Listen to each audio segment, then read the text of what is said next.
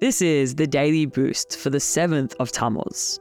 Moshiach, person, teacher, and king. Moshiach Now. The Gemara in Sanhedrin recounts the following story. Rabbi Yehoshua ben Levi met Eliyahu. He asked him, "When will Moshiach come?" "Go and ask Moshiach yourself," was his reply. Moshiach is sitting at the entrance of Rome. You can recognize him because he sits among the poor and the lepers. All of them untie their bandages all at once and then rebandage them, whereas Moshiach unties and bandages each wound separately so that he will not be delayed if the time comes to redeem them. So Rabbi Yehoshua went to him and asked, "When will the master come?" Moshiach answered, "Today." When Rabbi Yehoshua returned to Eliyahu, he said, "Moshiach deceived me. He said that he would come today, but he has not."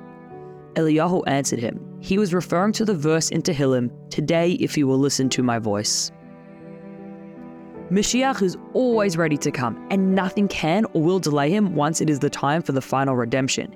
He is only waiting for us to be ready.